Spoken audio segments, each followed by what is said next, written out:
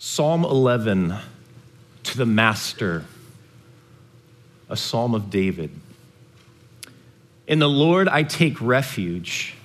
How can you say to my soul, flee like a bird to your mountain? For behold, the wicked bend the bow, and they have fitted their arrow to the string to shoot in the dark at the upright in heart. If the foundations are destroyed, what could the righteous possibly do? The Lord is in his holy temple. The Lord's throne is in heaven. His eyes see, his eyelids test the children of man. The Lord tests the righteous, but his soul hates the wicked and the one who loves violence. Let him rain coals on the wicked. Fire and sulfur and a scorching wind shall be the portion of their cup. For the Lord is righteous, and he loves righteous deeds. The upright shall behold his face. This is the reading of God's word. You may be seated. This psalm, Psalm 11, begins with a state of ambivalence, which is actually often the case with the Psalms. The psalmist believes strongly about the faithfulness, justice, and goodness of Yahweh, but these beliefs are tested again and again by what he sees, by what he hears, and by the opinions of others in the world. The psalmist is torn whether to stay where he is and trust Yahweh to be what Yahweh says he will be, a refuge for him, or to flee to some mountain stronghold for protection. And so the question that is being put forth to us is this: is the Lord truly a refuge for his people? Will he keep us safe? Will he answer when we call? Are these fluffy, meaningless words? Can we really trust God with every part of our lives? Now, let's talk about the Psalms for a minute. The Psalms present us with very relatable questions and scenarios. Maybe even this morning you're like, amen, already, right now. Like, I feel you. The characters from this book are so human, strong and confident one moment, frail and confused the next. And this just stands out to me. You know, the Bible isn't an out-of-date religious book that has no bearing on our spiritual, personal, or social lives today. It is the very word of God, his wisdom, his salvation made known to us, but that speaks on the level of everyday human experience. The word of God, relatable and applicable. I think the problem of relating often lies with us. We don't sit long enough to think about our lives in light of God's word, at least in any deep, significant way. And this is why God gave us the Psalms. Now, how many of you binged some Netflix show this weekend? Like binged? Netflix? What are you talking about, right? So you just sat and you just episode after episode after episode. Maybe anybody go see the new Mission Impossible? I do not know my crowd this morning, obviously. All right, nobody saw it. I saw it. It was great. I didn't see it this weekend. It was great. So let me just share something with you. Movies have an incredible effect on my life. Years ago, when they redid Superman and they brought it out, I went and saw it, and I swear to you, for like 3 weeks, I was depressed because Superman is supposed to end up with Lois Lane, and I am a hopeless romantic, and I just couldn't get over the fact. And I thought let's put it this way, biblical terms. I meditated on Superman for 2 weeks. It ruined my life. I was so depressed, and maybe I thought it was like it was a metaphor for my own life at the time. I can't remember what was going on, but it's interesting how certain things, and I believe this is true in our culture right now, what's going on in the world with social media, all these things, they have this impression of great, great, great importance. They are vying for our attention. They want our passions. They want our heart. They want our attention. But you know what? So does God. And the Psalms were actually written for this very purpose. When you look at Psalm 1, it begins with the man the woman, the person who meditates on the law of the Lord day and night. They have a priority. They have an allegiance to the word of Yahweh, his news, his message. And just like Superman was for me, or maybe Fox News is for you, or CNN, or whatever it might be right now that you just can't get enough, you need to know what's going on, you think it is this super important word, God says, no, my word is the word that will ground you. It will root you deep so that you can be prosperous no matter where you are and what is going on around you. But here is the responsibility for us. We must give attention to it. We must sit with God's word and meditate it, just like Psalm 1 tells us to. This is the call of the book of Psalms. Eugene Peterson, in his book, Answering God, says this: our habit is to talk about God, not to him.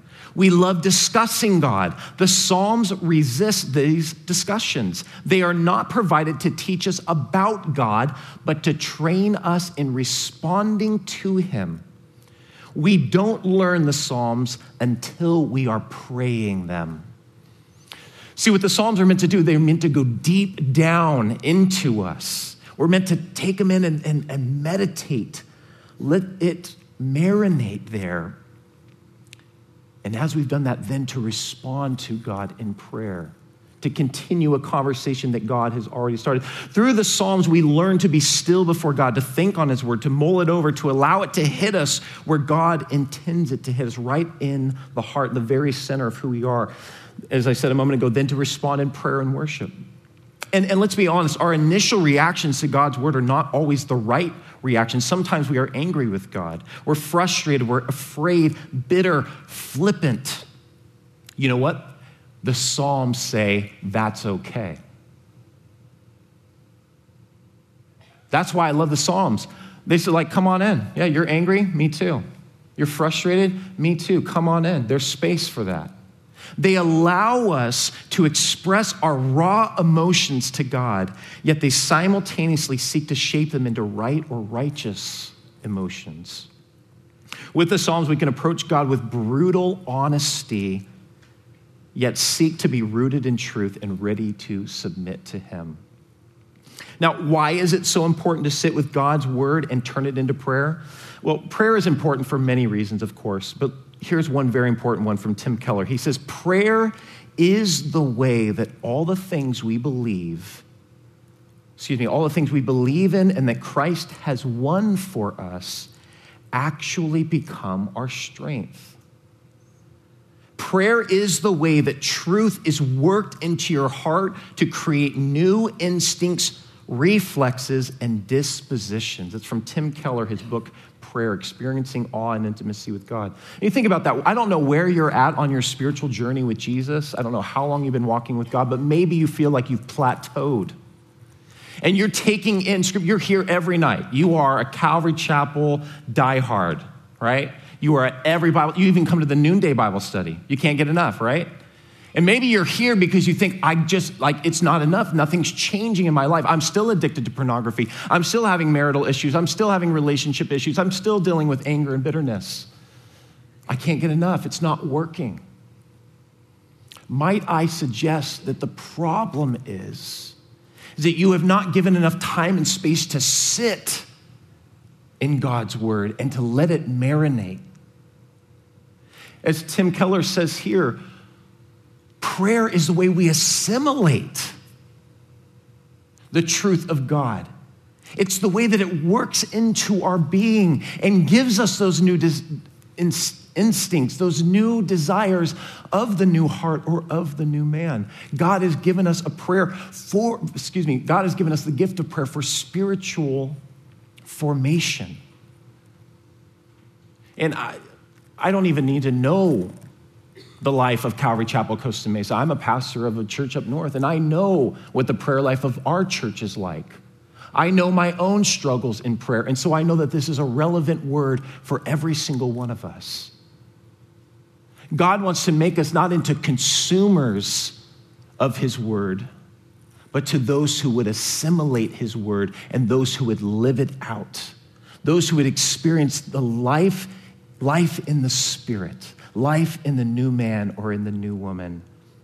And so this morning, as we look at this psalm, I hope that is what takes place for you, that this goes deep down into your heart and it creates new instincts, new desires. It roots you in the truth of who God is and what he's done so you can live the life that God has purchased for you in Jesus to live, the life of true flourishing. So let's look at our psalm, right? So first we begin with the dilemma. So David says, "In the Lord I take refuge. How can you say to my soul, flee like a bird to your mountain? For behold, the wicked bend the bow. They have fitted their arrow to the string to shoot in the dark at the upright in heart. If the foundations are destroyed, what can the righteous do?" So the question I ask is, who is talking here? Who's giving David this counsel? Sounds like it is a well-intended friend. Could it be possibly an enemy under, guise pretending to be a friend? The interesting thing is that David does not deny the true threat to his life or possibly the life of his people. There is, in fact, danger abrew in the psalm. The social fabric of society is unraveling if the foundations are destroyed. When all hell breaks loose, when the rug is pulled out from under you, what can you do? The counsel that is given to David is that he should get out of Dodge. Find some mountain fortress, some protection to hide for safety. But this is David's response. I'm trusting in God. But the counsel that he's getting seems to question the validity of his confidence. Again, as I said in the beginning, the question is, where can true safety be found? Is God truly a refuge for his people? Now, this psalm is strikingly similar to what we read in Psalm 121. If you have a Bible, you can turn there. Again, the psalmist says, "I lift up my eyes to the hills. From where does my help come? My help comes from the Lord who made heaven and earth. He will not let your foot be moved. He who keeps you will not slumber. Behold, he who keeps Israel will neither slumber nor sleep. The Lord is your keeper. The Lord is your shade on your right hand. The sun will not strike you by day, nor the moon by night. The Lord will keep you from all evil. He will keep your life. The Lord will keep your going out and your coming in from this time forth and forevermore." Here again, the psalmist is tempted to look up at the hills for help. Flee to some mountain place. I lift up my eyes to the hills. Now, the hills here could represent simply the power of nature or the fortresses of Israel.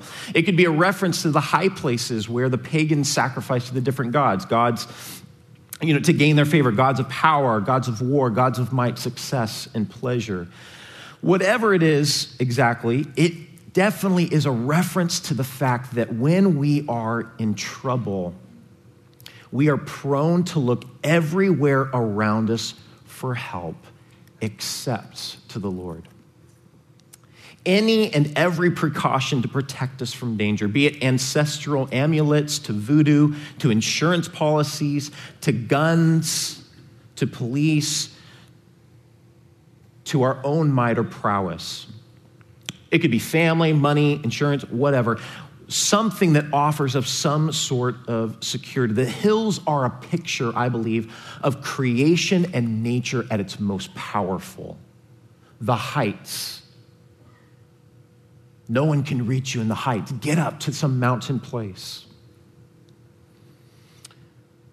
So this is the counsel that David's being given. Flee to some mighty fortress. Trust in your own power, your own prowess. Look to these things. They'll save you.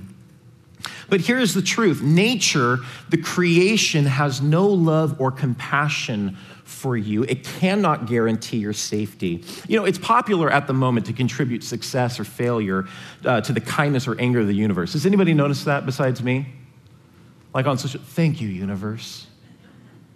Oh, the universe is smiling on me today. And people say this kind of stuff all the time, right? But does the universe really love us? I'm from Santa Rosa. I can say that with confidence. I've lived there for 13 years. And some of you might remember last year in October, insane fires broke out in our city, destroyed some 1,500 homes, 1,000 businesses. I can tell you what, nobody at that time was saying that the universe loved us. The universe is a wild place. Nature is a wild place. And yet, we look to these things. We look to chance, our own power. But you know what? Even our own power will fail.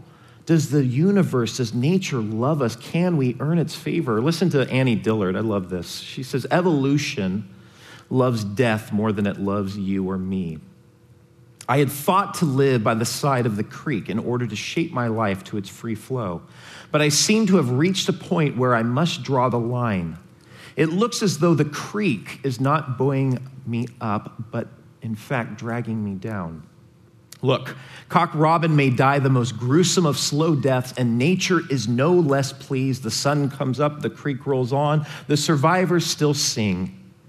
I cannot feel that way about your death, nor you about mine, or either of us about the robins. We value the individual supremely, and nature values him not a whit.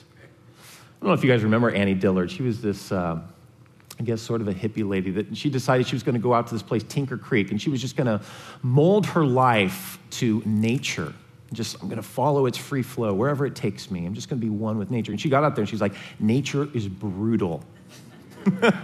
Red in tooth and claw. She's just like, I can't do this. This is brutal, right?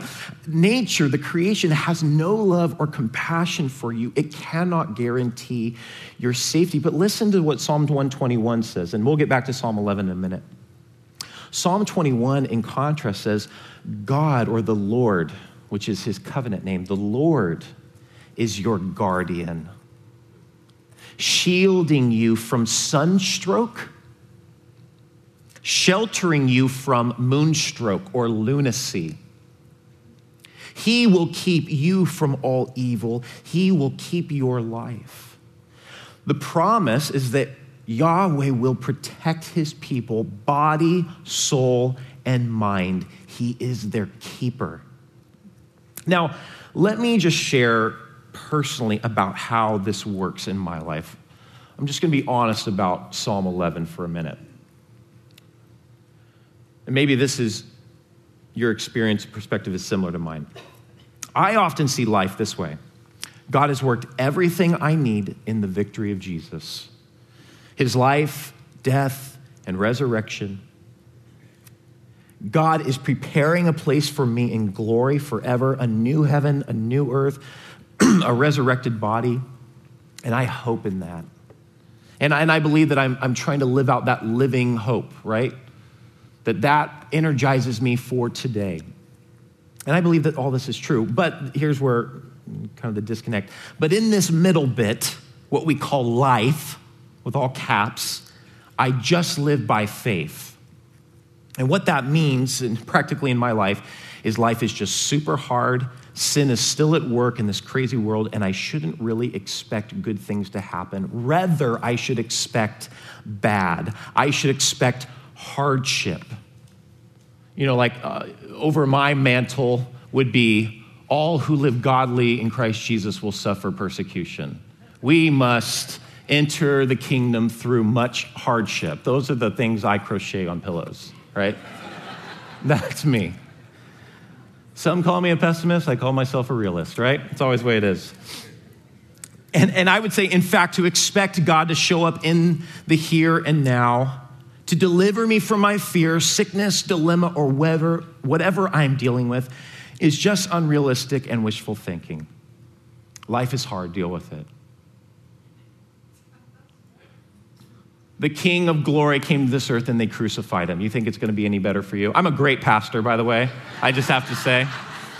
Biblical counselor extraordinaire.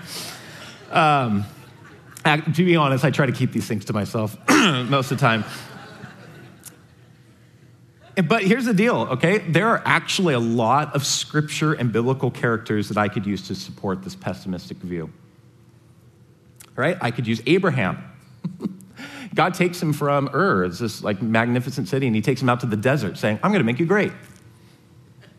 Like, okay, that's kind of backwards and boring and upside down. And you have Jacob, David, who's hunted most of his life. You have Paul, Jesus, right? I just mentioned. 1 Peter tells us now we have trials, we wait for salvation. I could support this scripture and verse many times over. But listen to this. Again, the psalmist writes in Psalm 27, I would have lost heart unless I had believed that I would see the goodness of the Lord in the land of the living.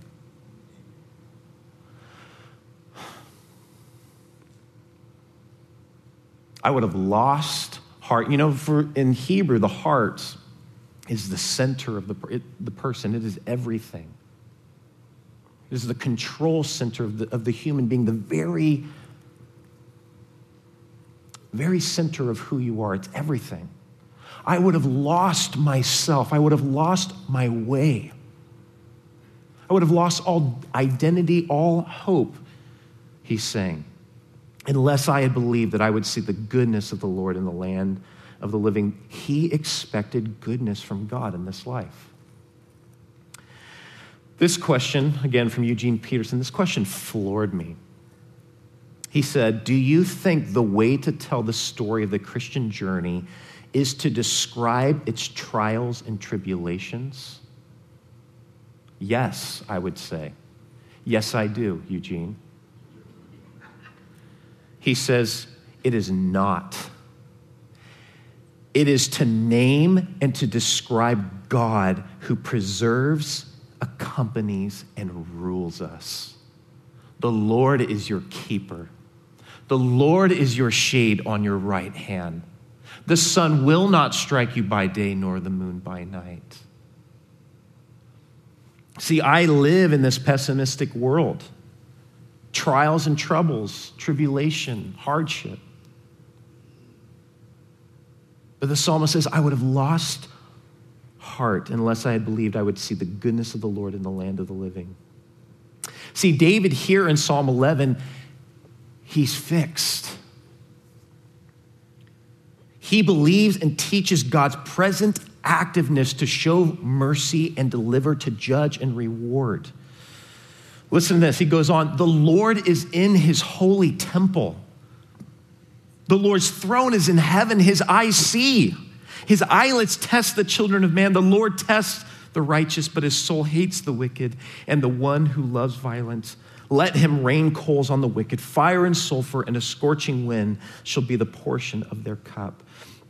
David's reference to God being in heaven is not a nod to deism. Reading this as English speakers in 2018, we are disconnected from the Hebrew context.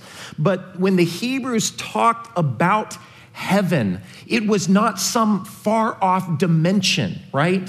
Like some other world that, you just travel through space and time and far out enough, you'd finally reach the throne room of God. That is not how they saw the universe. He's actually saying the exact opposite from the way that we hear it. God is in his temple, his throne is in heaven means he is very near. He is right here, though we cannot see him. Heaven is just a different realm. It could be right here where we are. God is very near, sitting on the throne of this world, our universe, not in some remote, far off dimension. God's palace or temple is in the very heavens, and he is watching the whole earth, testing or refining the righteous, judging the wicked. The psalm brings in this act of judgment. It's very well known to many even in this day, the judgment of Sodom and Gomorrah. Though they're not specifically named here, the description of the judgment of Sodom is verbatim. God is not remote, is what the psalmist is trying to tell us, bring to the forefront of our mind. He is present to act, to deliver, to judge. to rescue, to redeem.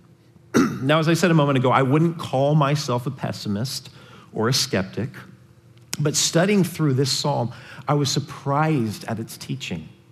Don't you love when the Bible does that to you? It shocks you. You think you've got it. Like, oh, I know God. Yeah, we're tight. I got this thing figured out. I know what this says. I know what it means. And then you read it and it just floors you and puts you in your place. Amen. Praise God. That's what it's there for. All right?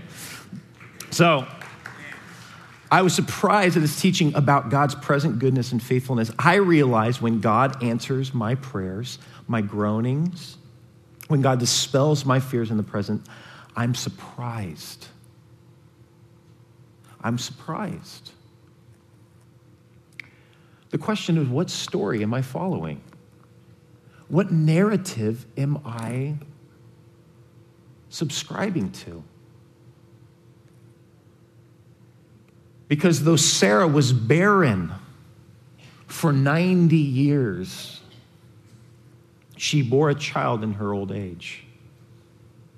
Though David was hunted time and time again by Saul, when he cried out to God, he delivered him again and again. God heard the groanings of his people in slavery in Egypt, in captivity in Babylon. He heard the groanings of creation, and he came to earth in the person of Jesus. He lived, suffered, died, and rose again, just as he said he would. I have some dear friends, Jason and Danielle. They've been with me in ministry for the last 13 years. And they struggled with infertility for 16 of those years. They now have a beautiful baby boy by adoption, but it's insane. He looks like Jason. It's the weirdest thing in the whole world. He totally looks like he's his, like biologically. He's this beautiful boy, and he's brought this incredible joy into their life. Why am I saying that? They prayed and agonized for years and years. God saw, he heard, he answered.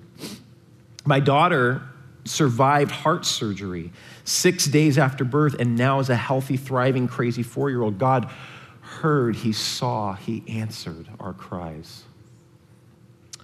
My dear friend Christina is going through cancer again. And yet God has sustained her thus far. Friends who dealt with years of sexual, drug, and alcohol addiction are now sober and walking in a new freedom through Jesus. God is saving people, is my point. Healing their past, securing their future, and working in the present. And the list of God's deliverances from our fears go on and on. God answers, and I'm surprised. What is wrong with me? What is wrong with you? Why does this surprise me? The question that hit me as I meditated over this psalm was, why am I surprised when God delivers? Why don't I expect great things from God?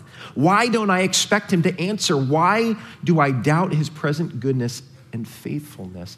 You know what I can honestly say to you right now, and this is not in my notes, because I am fearful of getting my hopes up. I am fearful of having my heart broken. I'm fearful of my own desires getting in the way and being led to disappointment. I'm just honest. I've thought God was doing many things in my life, and it turns out he wasn't. In retrospect, I'm very happy that he wasn't, right? I mean, you've probably all been there. But I do this, I think, to protect my own heart. I'm afraid of getting hurt. I'm afraid of getting disappointed.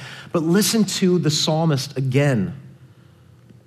Why isn't my heart like this? Maybe you would ask yourself the same question. To you I lift up my eyes, O you who are enthroned in the heavens. Behold, as the eyes of servants look to the hand of their master, as the eyes of a maidservant to the hand of her mistress, so our eyes look to the Lord our God until he has mercy upon us. Have mercy upon us. O Lord, have mercy upon us. Wow, what expectation the psalmist had. What is he expecting? How does he believe God will respond? How does he believe God will respond? Sunday school answers. Come on, throw them in. Anybody? Everybody? Mercy. There we go. Thank you. Yes. How many times does it say it there? Till he has mercy upon us. Have mercy upon us. Oh, Lord, have mercy upon us 3 times. In Hebrew, that's significant. It's magnifying. Mercy, mercy, mercy. Do you hear it? Expectation of God's mercy. Not his justice. Not even his sovereignty. His mercy.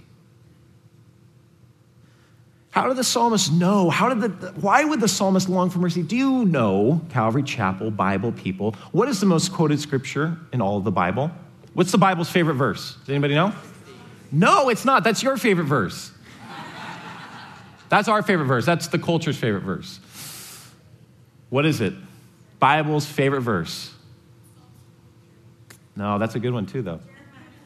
I guarantee nobody's going to get it right. I didn't even know it. I've been in ministry for 13 years. I had no idea. Exodus 34. What is it? You need to know this verse, Calvary Chapel. Let's look. Let's go. Ready?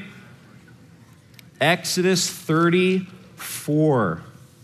Okay, let me just say this. The context of this is that Israel has just worshiped a golden calf. They have turned away from Yahweh who delivered them, showed his goodness and kindness, judged the wicked Egyptians who were putting the people in probably sexual slavery as well as slave labor for 400 years. And they've turned their backs on God. This is the God that has delivered you from Egypt. O Israel, they sinned against God. Moses goes to God. They have this long conversation about God and his presence going with them, continuing with them. And then Moses asks this crazy question, God, show me your glory. God says, no, I can't show you my glory. You'll die.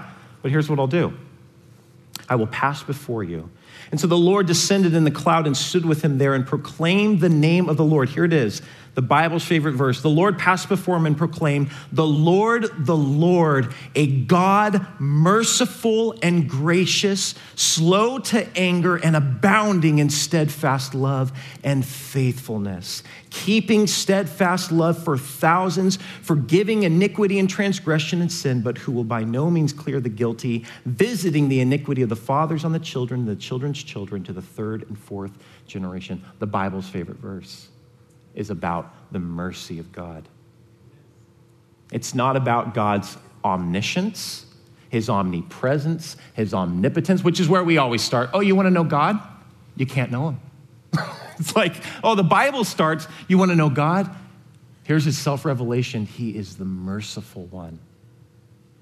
He is patient, gracious. Anyway, I'm on a tangent for a moment. How did the psalmist know this? Because he knew his Bible. Exodus 34. He was banking on God's self-revelation. So here's my question. Do we expect mercy from God? Do we expect kindness and graciousness from God? Do we expect God to answer when we're in trouble, to deliver us from our fears? We should. As God's beloved children, we should always expect mercy. Let me ask again, do you think the way to tell the story of the Christian journey is to describe its trials and tribulations? It is not. It is to name and to describe God who preserves, accompanies, and rules us, the God of mercy. Now the psalm ends, for the Lord is righteous. He loves righteous deeds. The upright shall behold his face. What an incredible picture. The righteous one loves righteous deeds, and the upright shall behold his face. Now, let's just level for a minute as we kind of wrap this up. I believe the reason that I, myself, and that we doubt or don't expect God's present goodness, the reason we don't expect mercy and deliverance is because we know we don't deserve it. We have a guilt complex in the West. Guilt innocence. The scripture says the Lord loves the righteous, the upright shall behold his face. To behold one's face in scripture is a picture of favor. It's a picture of acceptance, of deep intimacy, to be brought into someone's counsel. The truth is, like we know this, no human being deserves God's love and favor. No one has lived that perfect righteousness. The Bible teaches, of course, that in the beginning of time, God created mankind for fellowship, for face, as the Hebrew would put it. But that the first humans turned their backs on God. What the Hebrews did there on Mount Horeb, Adam and Eve did there in the garden. They saw God's graciousness, his mercy, his kindness in giving them everything that they needed. And they turned, said, no, we will rule ourselves. We will become wise. We will trust in our own power, our own might, our own resources, our own beauty, our own intuition of what is good and right and true. They scorned his gifts, his blessings, and sought to be autonomous. And this turning their backs on God brought sin, evil, chaos, and death into God's good creation. They had to leave God's face. They had to leave his presence. And everyone that has ever lived since then has at some point in time followed in their stead. We have all done the golden calf thing, so to speak, right? We have given our loyalty, our allegiance, our attention to power that cannot deliver, to love that cannot satisfy, to money that cannot buy what we really need. Every single one of us have done that.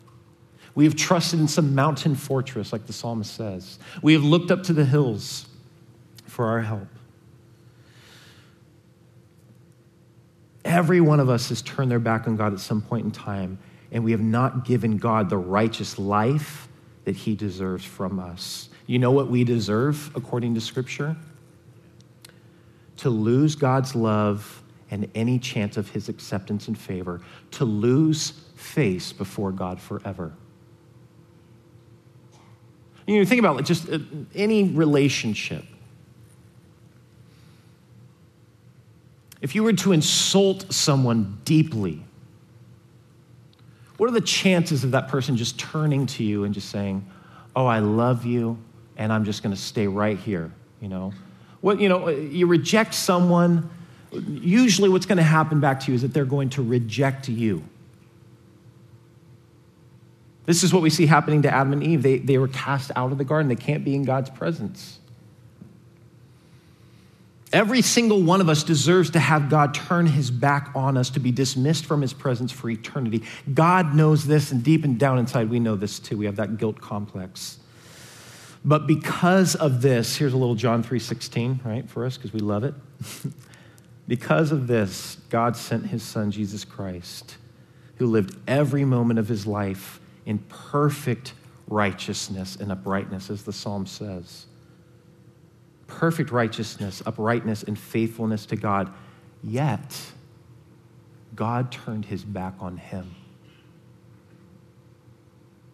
Do you understand the irony in Scripture? Like, this is incredible irony. This is incredible storytelling. We deserve to have God cast us out forever, to lose God's face, for God to turn his face away from us. But it was there on Calvary's cross that one man spoke truer than any man has ever spoken before. My God, why have you forsaken me? Jesus Christ was forsaken on Calvary's tree so that you and I could never say or ever have to say, my God, why have you forsaken me? He was cast out so we could be brought in. Or as Paul says, he was made sin, your sin, my sin, so that you could become the righteousness of God, so that I could become the righteousness of God in him.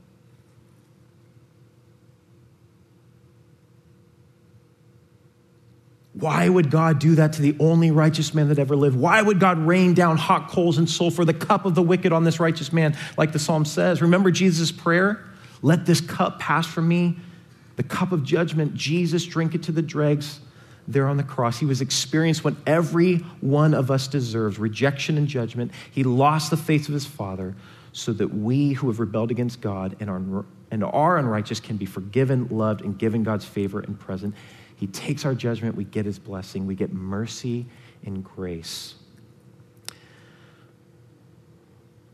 So let me say this. Because of the work of the cross, let me ground us as we close. Because of the work of the cross, we who are Christians, followers of Jesus, those who trust in his sacrifice for our sins, can be assured that whatever trials and troubles are happening in our life, they are not because God is repaying us for our sin, unrighteousness, or failure. They are not because God is in some far off, remote place, disconnected from the world. No, that only happened once in history. All of that Jesus took on the cross. So we can and should only expect refining and goodness from God. As the psalm says, the Lord tests or refines the righteous. Whatever is happening in our lives right now, whatever trial, hardship, whatever is getting you to that pessimistic point of view, is God saying, turn to me so I can show you mercy. Call upon me so I can show you great and wonderful things that you don't know or understand.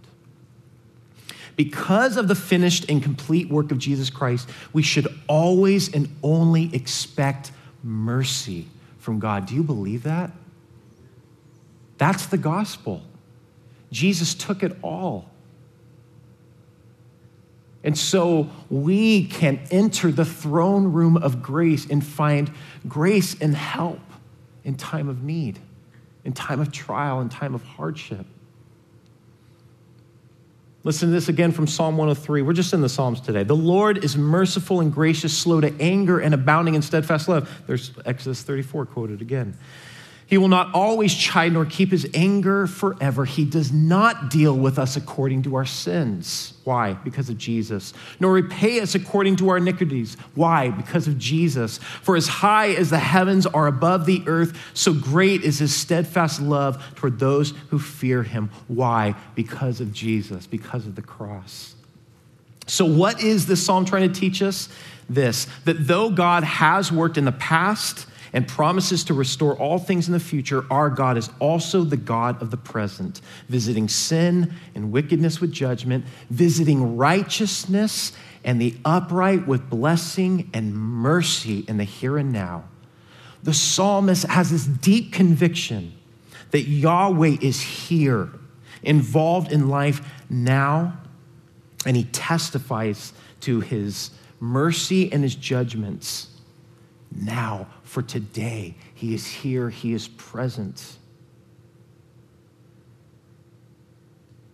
Not just for the past or for the future, they are also at work for ordinary individuals in the here and now through his radical grace in Jesus Christ. So, as we close, just a few questions. Do you expect God to answer your prayers?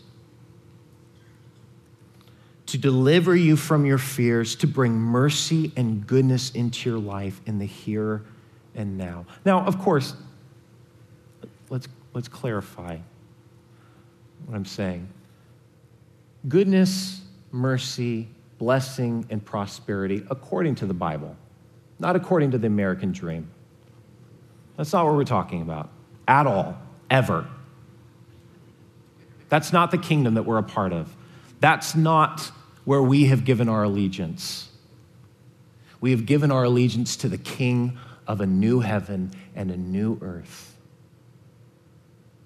And God promises for those who are his in Christ Jesus, he promises mercy, help, deliverance.